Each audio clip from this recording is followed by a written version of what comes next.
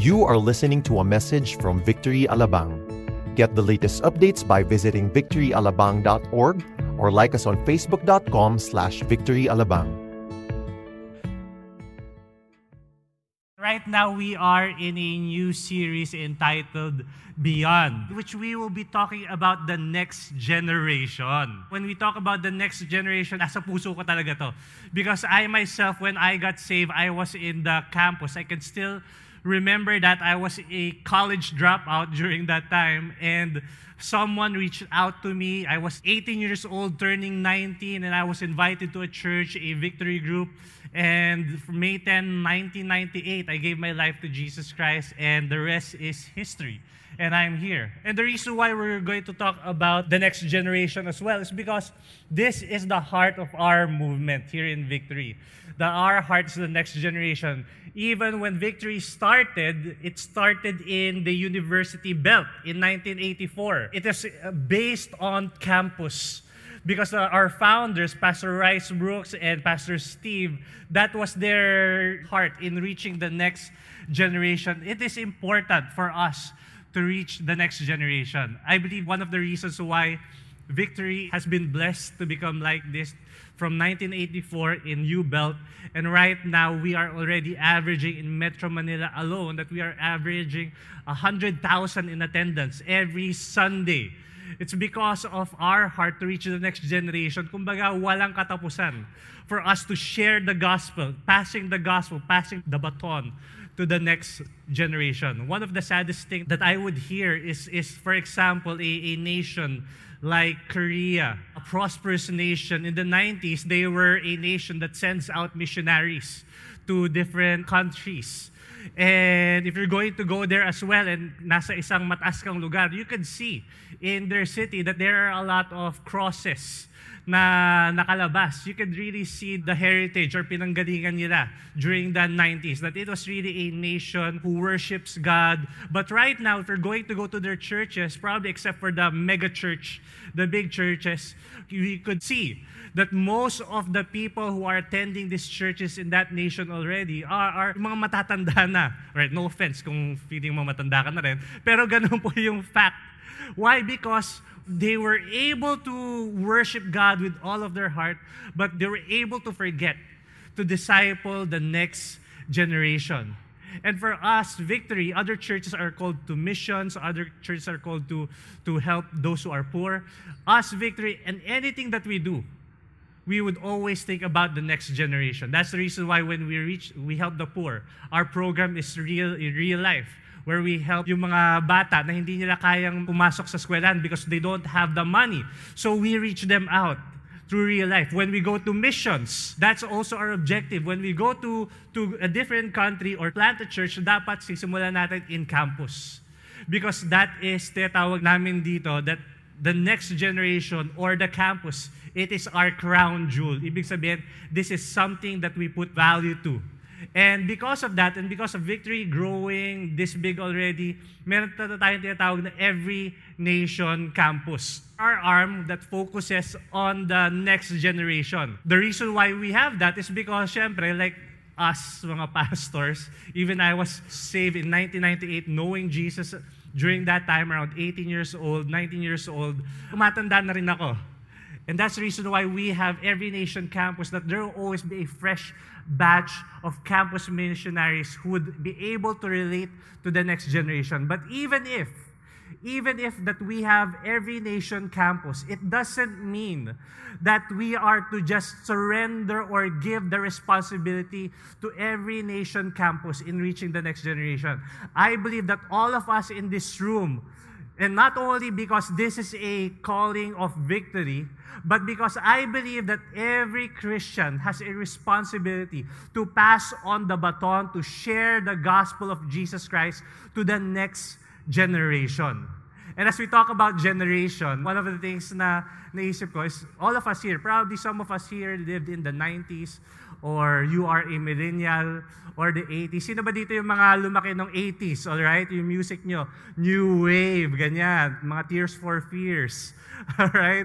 Or probably you're like me. I grew up in the 90s. Kumbaga, that's my playlist sa music, alright? The 90s. Of course, yung mga Eraserheads, River Maya. Of course, I don't listen to Backstreet Boys and ano pa ba yun? Yung Spice Girls. The ladies here probably can relate.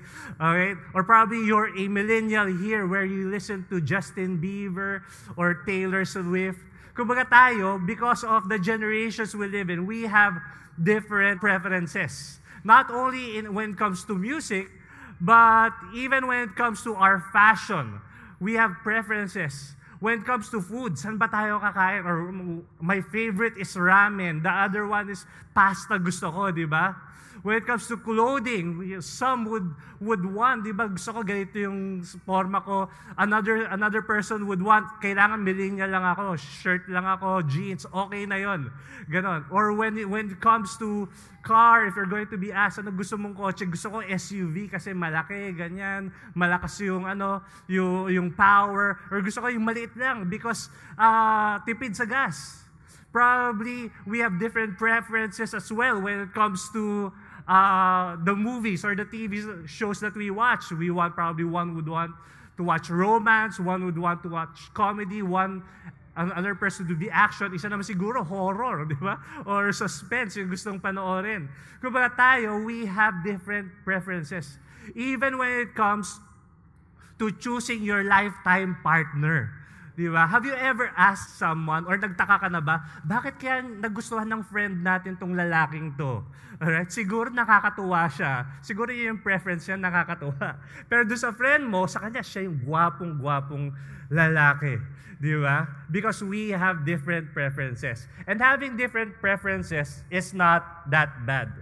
Alright? Hindi masama yun. But it becomes bad when you start to talk about bad things against that person, the other person. Diba? For a person living in the 90s, we would think that we were the best generation. Alright? Mas magaling kami, mas maganda yung music namin, forma namin, probably, except siguro yung hip-hop na forma, talagang ayoko noon, yung baggy pants na parang nalalaglag na yung pants. Yun, parang ayoko na yun. And probably the generation right now, they would think that they are the best generation. Walang sinabi yung ibang generation. So in other words, preferences are good, but it becomes bad when we speak bad things about other people, about another generation. And that's the reason why we have this series. Because I believe that all of us has a responsibility in speaking life in the next generation. If you are a parent here, us as parents, we are directly affected already in our homes because we have someone that God has given us to speak life into. If you are a single person here, or you are a couple, tapos yun, wala pa kayong anak, kumbaga, you are also part of this. You have a role to play. Because lahat naman tayo, God has given us, at least there is a reach for us when it comes to the next generation. Either meron tayong pamangkin, tito tayo neto, ninong tayo neto, ganyan. Or probably, for example, our kids' church teachers at the back, some of them, or most of them probably, are single people. Single people, even if they don't have children, they are already blessing the children back there. But of course, we don't want to just surrender our children to our kids' church teacher because we have a responsibility. If you are a student here, you also have a responsibility. Because since you are the next generation, you are already in touch with other students who are the next generation as well. And also in the future, one day, you will be raising up, or you will become an influential person that will be able to speak life to the next generation. Either maging ninong ka, ninang, tito, tita, or magkaroon ka ng sarili mong pamilya. So it's already good. If you are a student here, it's already good for you to know what we are going to talk about as we speak about speaking life in the next generation. All right? So ngayon, we are going to read in the book of Hebrews, chapter 11. So you can open your Bibles there or turn on your electronic Bible na nasa phone nyo or iPad or tablet, ganyan. And we will just be reading 2 verses. Basahin natin ng sabay-sabay at saka malakas. Alright? 1, 2, 3. By faith, Isaac invoked future blessings on Jacob and Esau. By faith, Jacob, when dying, blessed each of the sons of Joseph, bowing in worship over the head of his staff. Let's bow our heads and pray. Lord Jesus, we just want to say thank you for this time as we are gathered here as a church community. Lord, we thank you that as we talk about the next generation, I pray that you would reveal to us your heart and your love for the next generation. Even us, Lord God, that we are, even if we are from different generations or we are what we call the now generation, Lord God, thank you that the same love that you have showed through other generations, Lord God, is the same love that you have shown us. And I pray that as we finish this sermon in a few minutes, Lord God, I pray that we would have eyes to see in seeing how much you love the next generation and that we are to take part in blessing the next generation as well. Lord, we thank you. We love you. In Jesus' name we pray. Amen. Amen. So what we just read in basically Hebrews 11, this chapter is, if you're going to look at your Bible, it says there, this is the Hall of Faith. In other words, this is the chapter where God has commended, and the author of Hebrews has commended people who are faithful. They are recognized. Dito yung mga taong sinasabing faithful. And some of the people that we can see here are people like Abraham, Moses, and Enoch. Of course, we all know Abraham, the title that has been given to him, that is the father of faith. Moses, we know Moses as well, especially if you watch the movie Prince of Egypt. Moses is called out to become the deliverer. He was the one who performed many miracles in Egypt. He was also the one who crafted the 10 Commandments as God spoke that to Moses, kung ano yung 10 Commandments. And also Enoch. Enoch is one of the people that never experienced death. That God was so pleased with Enoch na kinuha na lang ni Lord si Enoch. Hindi siya namatay. Imagine that, di ba? Parang sarap nun. You will not experience pain or suffering, but because God is pleased with you, God just will take you away. Those are just some of the examples of the people in this Hall of Faith. And they are there because of different reasons, different commendations. You can just read it when you go home. But here, in the book that we read, in the verse that we read, in verse 20 and 21, Isaac and Jacob was commended for their faith. And ako, nung una, binabasa ko to, I was thinking, if I'm going to commend somebody, all right, for doing a great thing, I would probably say, okay, I would commend you because you died for a good cause. I would commend you because there are a lot of people starving in this place. Tapos yun, you took the time to feed them, to clothe them, paliguan sila, ganon. Kumbaga, that is something to be commendable. But here, it's iba yung that's something that we will not expect, that God would commend them because of the certain thing that they did. And what is that yung ginawa ni Isaac and Jacob? What Isaac and Jacob did is this is verse 20, is that Isaac invoked future blessings on Jacob. On Jacob naman, he blessed the sons or yung grandchildren niya kay Joseph. In other words, it just shows how God values the next generation. It also shows us people our responsibility in blessing the next generation. They just blessed their children or yung apo nila. And then, nalagay sila sa Hall of Faith compared to other people. But that just shows how God values the next generation. Ano ba tong, first is we have to understand, when we talk about blessing, what is a blessing? Basically, in its original word, blessing means bringing a good word. It brings a good word. In other words, you speak it. It is spoken to that person. You bring a good word to that person that would encourage or that would empower that person. For us to appreciate this, when it comes to blessing, let's look at the story first of Isaac, Jacob, and Esau. Jacob and Esau, magkapatid yan.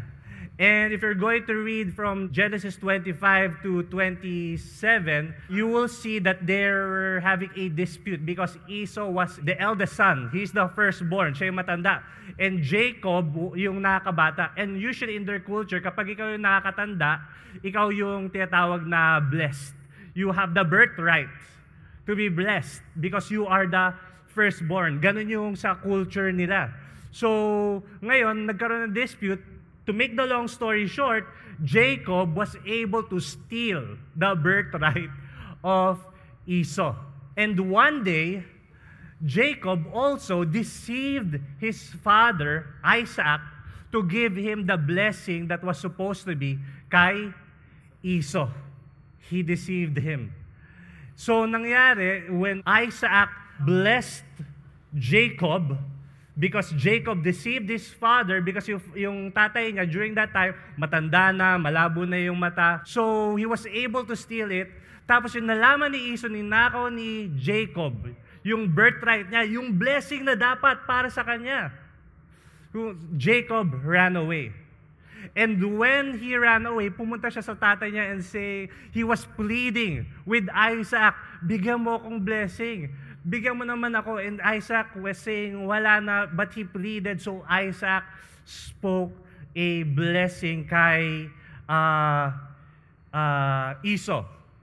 So in Genesis 27, verse 39 to 41, we can see, then Isaac, his father, answered and said to him, behold, away from the fatness of the earth shall your dwelling be, and away from the dew of heaven on high. By your sword you shall live, and you shall serve your brother. Okay, remember that highlight. You shall serve your brother. But when you grow restless, you shall break his yoke from your neck. Now Esau hated Jacob because of the blessing which his father had blessed him. And Esau said to himself, of course, the day of when nawala na yung father ko, papatayin ko tong kapatid ko. Yun yung sinabi niya.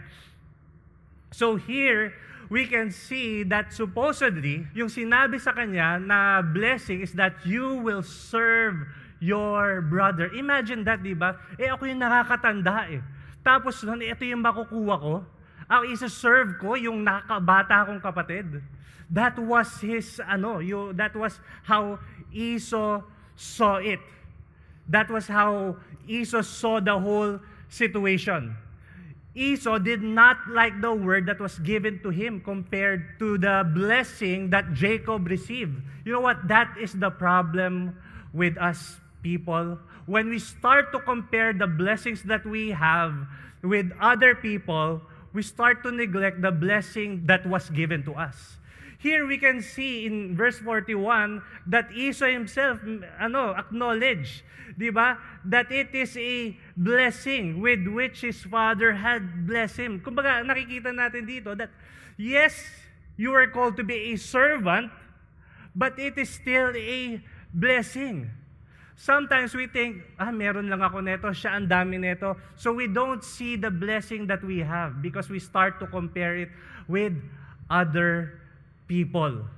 You know what? That's the reason why there's this angel named Lucifer that eventually fell down and became Satan because he started to compare himself with God because he was full of pride, envy, greed, and jealousy.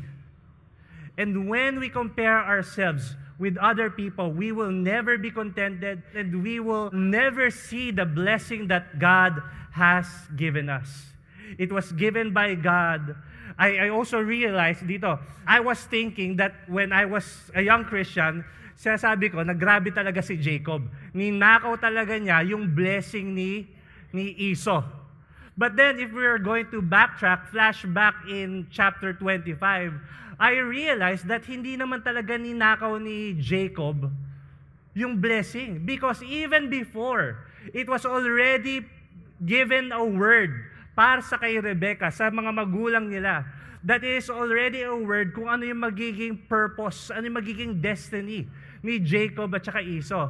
If we're going to rewind in verse 25, in chapter 25, sabi dito in verse 23, and the Lord said to her, kay Rebecca, 2 nations are in your womb, and 2 people from within you shall be divided, and one shall be stronger than the one. The older shall serve the younger. Ibig sabihin, even before, God was already planned that the one where the Messiah or Jesus will be coming from this line of Jacob. Doon sa nakakabata. It was already prophesied, it was already given, so it was not something that Jacob stole the blessing. Of course, this is also a lesson for us.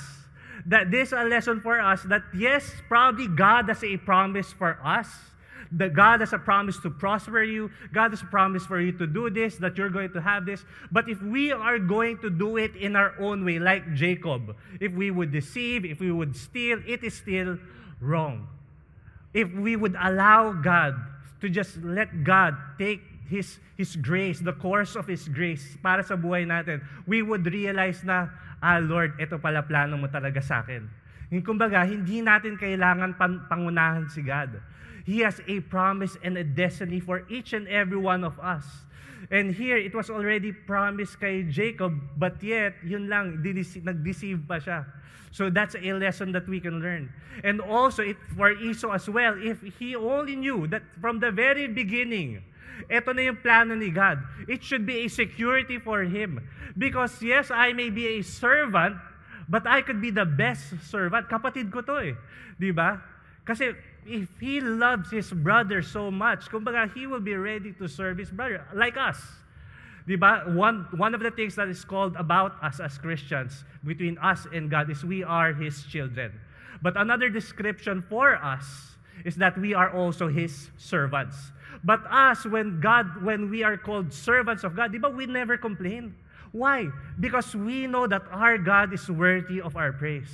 If we only see that the one that we serve is someone who is worthy, that the one that we serve is someone that we love, we are ready to serve that person. But I guess Esau had a bad heart.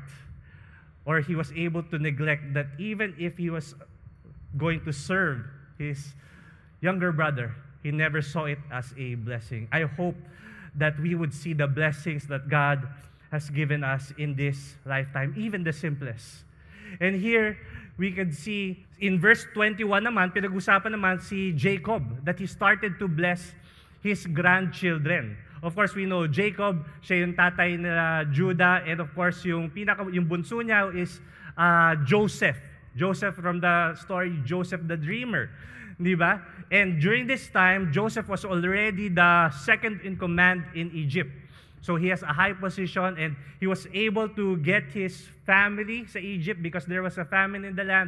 And he was able, after so many years, he was reconciled at saka nagkita na sila ng kanyang minamahal na magulang, minamahal na ama. When Jacob saw 2 children, sinabi niya, sino tong mga batang to? And Joseph said, these are my children. Kinakwento ko na lang. Alright? You can read it in Genesis 48. Alright? So, yan. Pagdating dito, so yung tinawag na ni Jacob, yung dalawang anak ni Joseph, Joseph went to Jacob with his sons. One is Ephraim on the right, Manasseh on the left. Ephraim was the youngest, Manasseh was the eldest. And the reason why Joseph went there, para paglapit kay Jacob, si Jacob was able to put his right hand kay Manasseh, which is the eldest. Because again, culture, they would see that the right hand is the place, kumbaga, ito yung may blessing. May blessing rin yung left, pero parang second rate yung left. Ganun yung ano nila. So, gusto niya yung right hand. Sabi ni Joseph, kay Joseph, gusto niya yung right hand ni Jacob, ng aking ama, gusto ko mapunta kay Manasseh because he is the eldest. Alright? But then, Jacob did something different. When the two kids approached, he did not place his hands like this, but he started to place his hands crossway. So ngayon, ang nangyari is that na-bless ngayon ni Jacob si Ephraim, the youngest. And sabi pa ni Joseph, teka, Dad, hindi yan yung eldest, this the youngest. And sabi ni Joseph, I know. Pero this is the will of God. And he was even saying that pareho naman sila mabe-bless. But the younger will be greater than the elder. And here we can see the story, as we look at the story of Isaac and Jacob, we can see the life of Isaac and Rebekah muna. We can see their preferences, that they had preferences when it comes to their children. We can see that Isaac had a preference for Esau because he was the firstborn. He was also a man who loves sports, ganyan. Si Rebekah naman has a preference for Jacob because he loves culinary. Yan, mahilig siya magluto. Preference. That's a problem when we have favoritism when it comes to family. And here, you can see Joseph have a preference as well. Gusto ko mas mabless yung eldest because he is the firstborn. He should get more of the blessings. Because of our personal preferences, we sometimes reject the will of God. Sometimes because of our personal preferences, we don't hear from God. But here from this story, as we see and study this, we can see that we may have our own preferences, but still at the end of the day, God is sovereign. God is sovereign. So when it comes to blessing the next generation, we should bless the next generation beyond their circumstance and beyond our preference. We should bless the next generation beyond their circumstance and beyond our preference. Sometimes when we speak to the next generation, sometimes we are able to say words that instead of bringing power sa kanila or good words, we are giving fear. We are bringing discouragement or destruction. I remember one time when we were going to the office with my wife and my neighbor talaga, hindi yung kung saan ako nakatira ngayon, kasi meron akong mga kapitbahay doon na nandito sa church. Pero before, I remember that time when we were going home, I was closing the gate already and there's this parent, naglalaro yung mga anak niya. Tapos yung mga anak, medyo, syempre, bata, magulo, ganyan, mga 9 a.m. siguro yon. The dad started to get angry and he said to the kids, sabi niya, "Hoy, ano ba kayo? Ang gugulo nyo. Hindi nyo ba nakikita yung nanay nyo natutulog? Ang nyo? Stupid in Tagalog." Alright, ganon. Ganon. Imagine that. Imagine hearing that, the child hearing that from a person, supposedly a person who is a source of love and affirmation, tapos nun, dun nila maririnig yun. Di ba? Kumbaga, we are to speak blessing to the next generation, not destruction or give them fear. Sometimes we would ask when they would come, di ba, galing sa gimmick. Saan ka galing? Gimmick. Di ba, minsan dati in our generation, pag sabi mong gimmick, parang negative yun. Ano yan? Gimmick na yan, ganyan. Bakit pala mata mo? Di ba? Pwede naman, wala, nagkamot lang, ganyan. Tapos yun, magbibigay ka ng sagot. Sasagot ka pa, di ba? Tapos yun, so tatay mo, umalis ka na, pumunta ka sa kwarto mo. So punta ka naman sa kwarto, bigla sabi, tatalikod ka pa. Di ba, parang sila nalilito, parang they are already confused. Sometimes we have to understand, not sometimes, pero we have to understand that we are to speak life. We are to bless the next generation. Sometimes we would see people or sa mall, di ba? Minsan barkada yan, ang gulo. Tapos yun, minsan sometimes I would catch myself being irritated. Parang ang ingay naman ng mga to. Kasi magkakasama lang kayo. Kung hindi naman kayo magkakasama, hindi naman kayo ganyan. Yung ganon, di ba? Ang gugulo nyo, ganyan. Hindi, parang ang saya sa inyo ngayon, hindi nyo alam kung ano paghihirap na ginagawa ng magulang nyo. Sometimes ganon. That we would say those words instead of blessing them, instead of giving hope, instead of praying for them. By faith, Isaac invoked future blessings. And when we talk about blessing, we have to understand all blessing comes from God. Ultimately, it is God who gives the blessing.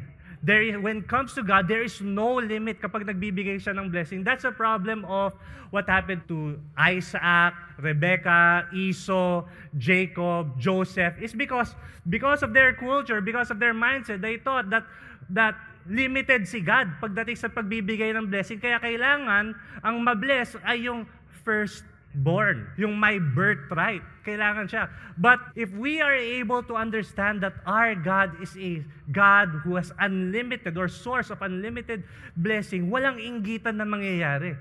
Because we will be able to know that, God, if you bless that person, I know you can bless me as well.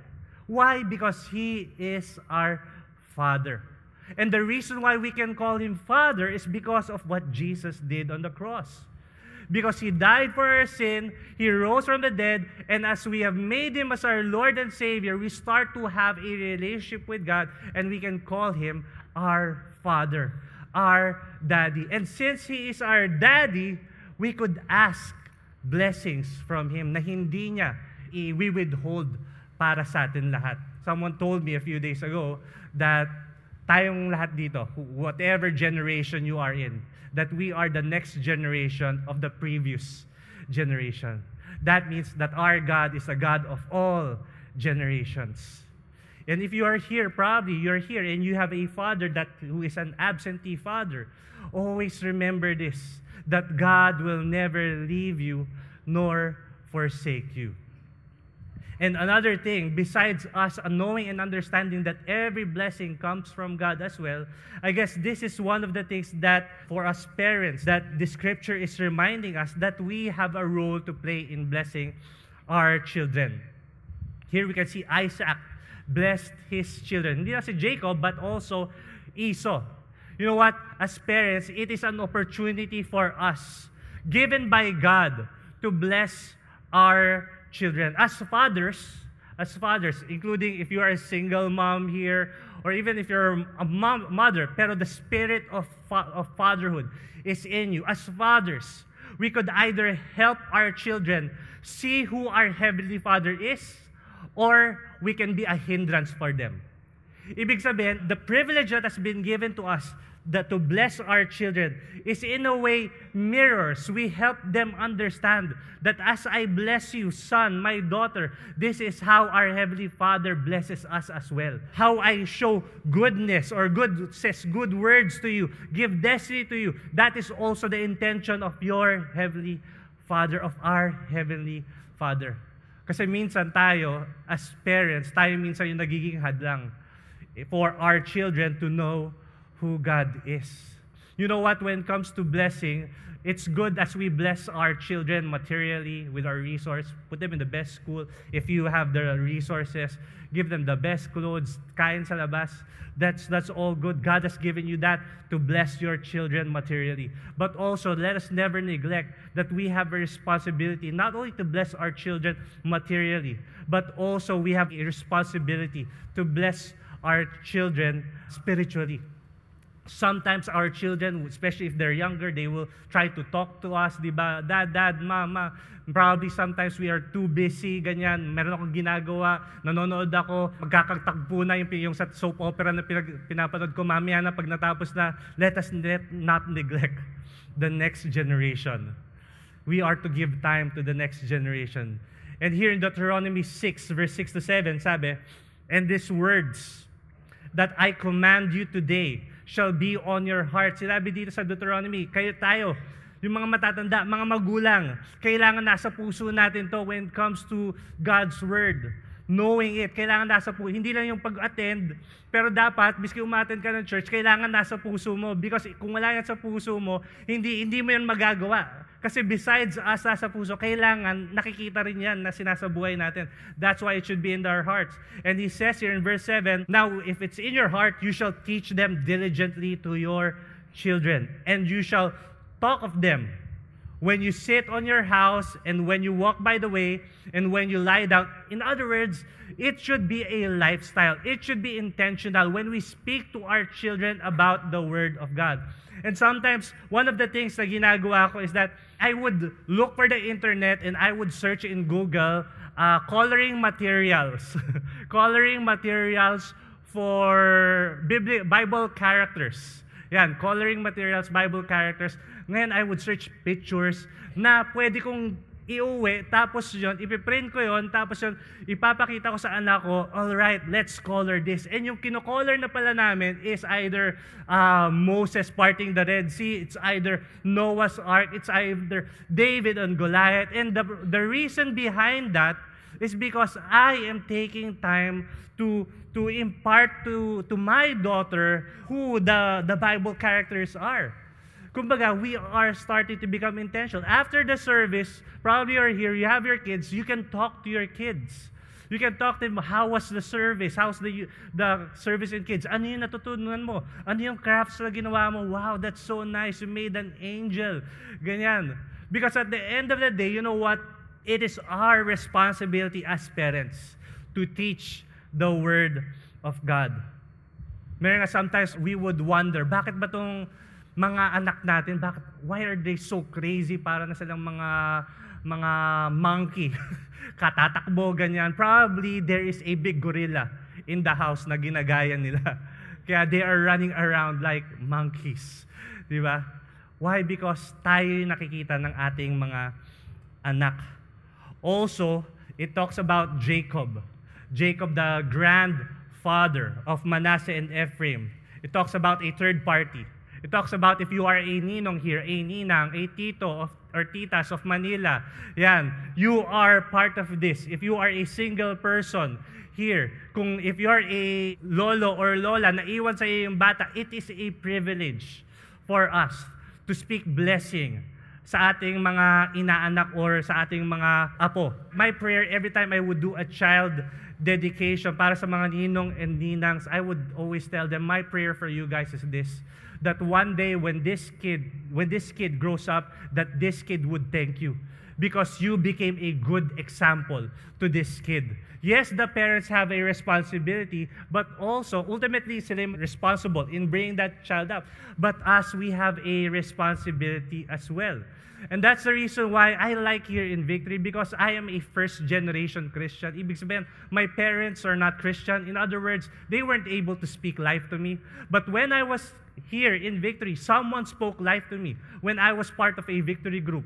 Kuba, yes, I did not have parents or Christians who spoke life, but they became my spiritual parents in speaking life. And that's the reason why every week we would say that be part of a Victory group. Because we need to hear these words as well. That we should have spiritual parents that would speak life to us. How do we do this? How can you speak life to a person na parang minsan nakikita mong bumabagsak yung anak mo, sa tingin mo na walang mapupuntahan, hindi nakikinig sa atin? Paano ba natin gagawin to? Well, basically, when we speak life, we don't speak life because of how we see children. We speak life in not how we see street children, ganyan, or our own children, or yung inaanak natin, kasi magulo, ganyan. When we speak life to them, we speak life by faith. That's why they were commended. Sila Isaac and Jacob, because they spoke these words para sa kanila by faith. And what is faith? Basically, in Hebrews 11, verse 1, this is the first part ng whole of faith. It explains kung ano yung faith. Faith is the essence of things hoped for, the conviction of things not seen. For by the people of old received their commendation. It's a conviction of things not seen. Hindi ko pa nakikita dito sa batang to na magpo-prosper siya. Dahil magulo siya, gusto lang niya magbarkada, gusto lang niya mag-video games, ganyan. Late na umuwi. But I will speak life to this because ganun nga yung faith. And our basis for that faith is this: by faith, we understand that the universe was created by the Word of God. Us understanding, God, you are a God who can create something out of nothing. And right now, God, I can see to this child, walang patutunguhan to.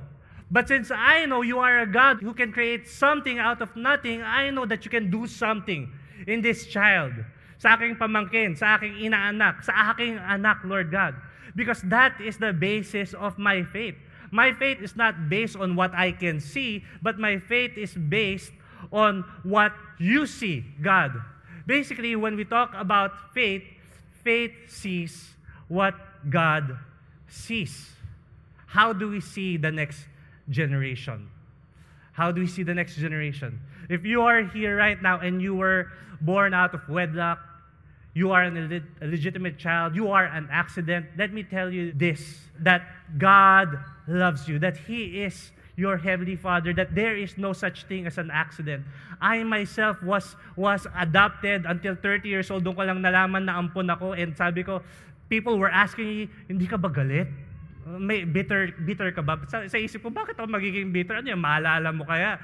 Then I realized, sa marami kong nakilala na gano'n rin, I realized na gano'n rin. They were bitter, ganyan. But I am so thankful that there are people who spoke to my life, spoke destiny to my life.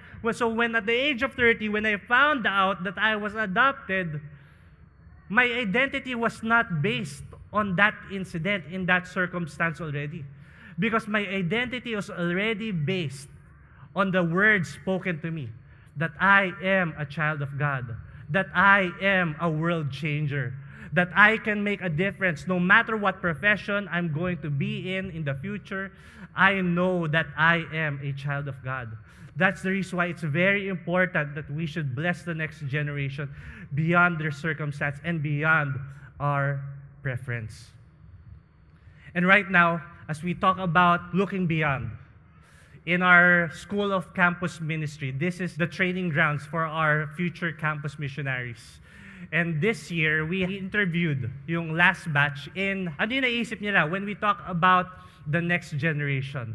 I hope that we would see their heart, siguro most of them doesn't really have children, how much their passion is in reaching the next generation. So let's watch this video. How do I feel? I-compose ko lang po sa utak. I might cry. When I see the students, I see them as sons and daughters of God na kailangan ma-redeem back to Him.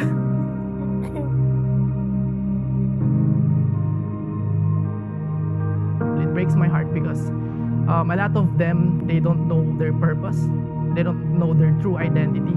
They settle for less with wrong relationships and organizations. Ganyan din ako dati. I was lost. Di ko alam kung ano yung purpose ko sa buhay. They don't know what can I do. Do I please my parents? Do I please myself? I see them as a sheep without a shepherd. They have a great future ahead of them, but some of them are really misaligned. Some of them are fighting for the wrong things. There are many philosophies that are being taught inside the campus. It breaks me when they identify themselves as being part of the world. They don't know where to go. They don't know their direction in life. The same thing na gaano kabigat sa akin yung pagkukulang before, yung longing ko. That same burden yung nakikita ko sa kanila. Someone has to initiate that you are more than what you think. When you look at them and look at them in the lens how God sees them. Ito mga estudyante na to, sila yung dahilan, kasama natin lahat. Sila yung dahilan kung bakit namatay si Jesus Christ sa cross. Kailangan nila si Lord sa buhay. Na yung love lang ni God yung makakapag-satisfy, yung love lang ni God yung makakapagbigay ng security. I want them also to know na anak sila ng Diyos. It's seeing every student transformed by the gospel of Jesus Christ. Maintindihan niya lang kung gaano siya kamahal ni God. Maintindihan niya lang kung ano yung gospel. Kasi si Jesus Christ yung daan para magkaroon ng purpose ng buhay nila. It will help them know that in this dark world, there is light. Even though may mga struggles tayo, nag-fall tayo, may pag-asa pa rin. When they realize that it's a daily walk, it's not a pressure to walk with Jesus, it really gives them freedom. We need to let them see who they really are meant to be. When I see students in the campus, I see our future society. Because when we reach out to one student, we reach out to their family. We can see kung sino yung magiging susunod na nanay, na tatay, Can you imagine that we are also reaching out the future families? I see a family that someday that family will be a blessing to the community. They would be a Christ-centered family with a mission. I see future leaders, I see world changers, I see future presidents, future senators, future doctors of this nation. They will be able to uphold God's teachings. They will be able to uphold biblical foundations in those areas. We will have a nation and a generation with leaders that fears God, walks in integrity, and leads with excellence. Di imposible, hindi tayo magkaroon ng mga leaders na may takot sa Diyos. I feel also hope. I feel that gladness that there's still hope in our nation, in our community, in our society. Not just being right in the society, but being right in God's eyes. The mindset na everything that they will do is a worship to God. I am so privileged to become an instrument para malaman nila kung gaano sila kamahal ni God. I feel excited and I feel assured that this is the call that God has for me. This is the call that God wants me to do. God has so much plans for their future, and that is why we change the campus and change the world.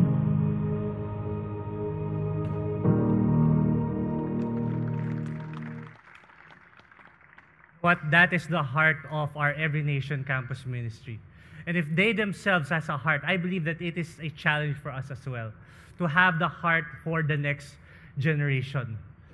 You know what, in the US right now, they are indoctrinating the next generation already. They are indoctrinating the next generation in ways that are against God's ways. They're indoctrinating even as early as 6 years old. A 6-year-old kid or 7 is already being informed that he has a right to choose his sexuality, that he has a right to choose if he's going to be a boy or a girl. And probably some people, because that's the generation right now, you are so primitive. If you don't believe that, I'm not primitive. I just have common sense. Just look at the mirror. And if we are not vigilant in looking after the next generation, usually whatever happens in the United States, in other countries, after a few years, it will come into this nation as well.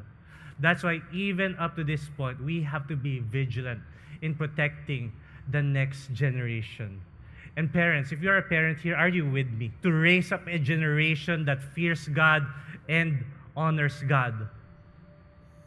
You know what? Probably you're here right now and you are having a hard time as well to probably bless your children.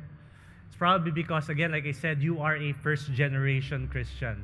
You don't know how to bless your children because tayo mismo hindi na-bless ng ating mga magulang. And because of that, probably some of us have bitterness towards them. Probably they were good people, but they neglected us in a way. They were so busy with work, with stuff.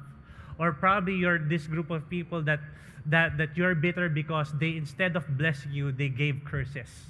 Tanga ka, bobo. Ano ka ba? Walang alam? Those words that have been given to you. But you know what? God is our Heavenly Father. God is our Heavenly Father who wants to speak a blessing to your life. And us being here right now, as Christians, I believe that we are called to rise up. To rise up in a way that, God, I refuse to believe what my Father told me. I still respect Him because you have given it to me.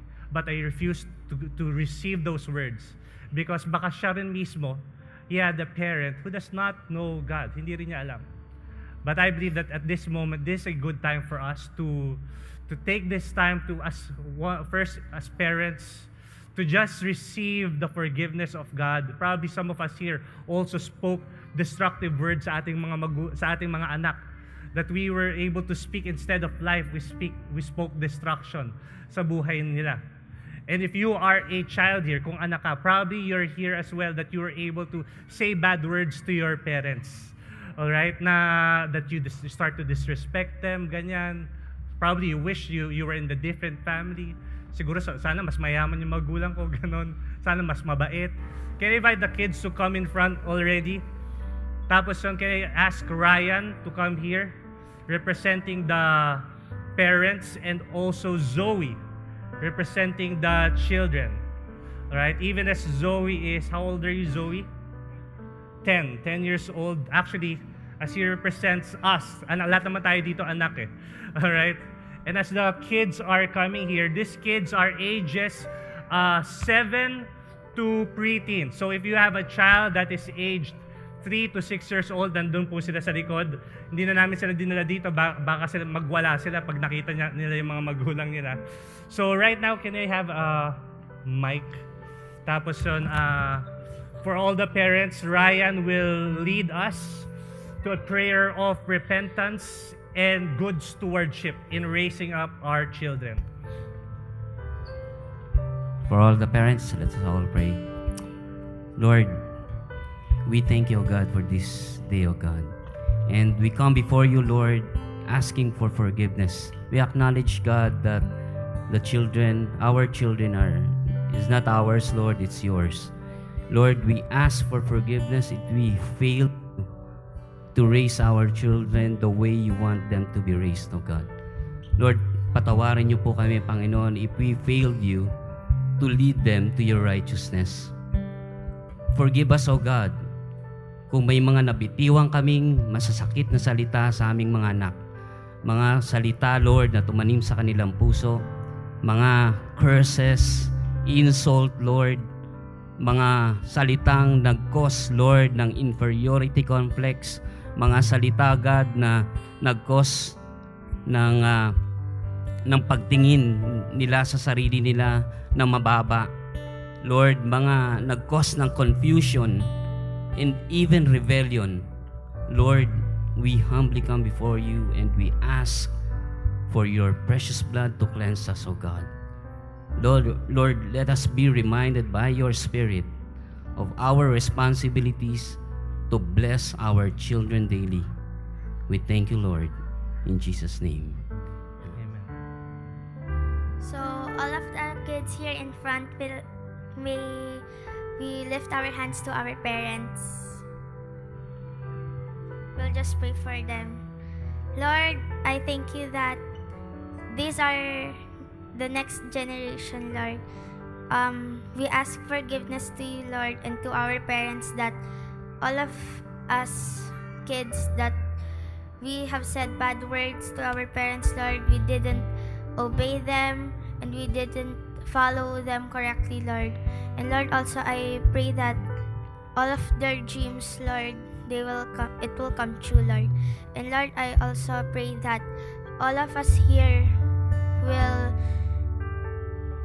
will be able to know your word and they will able to share your news, the good news, Lord. In Jesus' name I pray, amen. Amen. Lord, even right now I speak healing, Lord God. I speak healing to everyone, Lord God. Thank you, Lord God, that you are the God who can restore. You are the God who can make all things new. Thank you in our failures as children and as parents, Lord God. Thank you, Lord God, that we can learn from you, from your word. In Jesus' name we pray. Amen.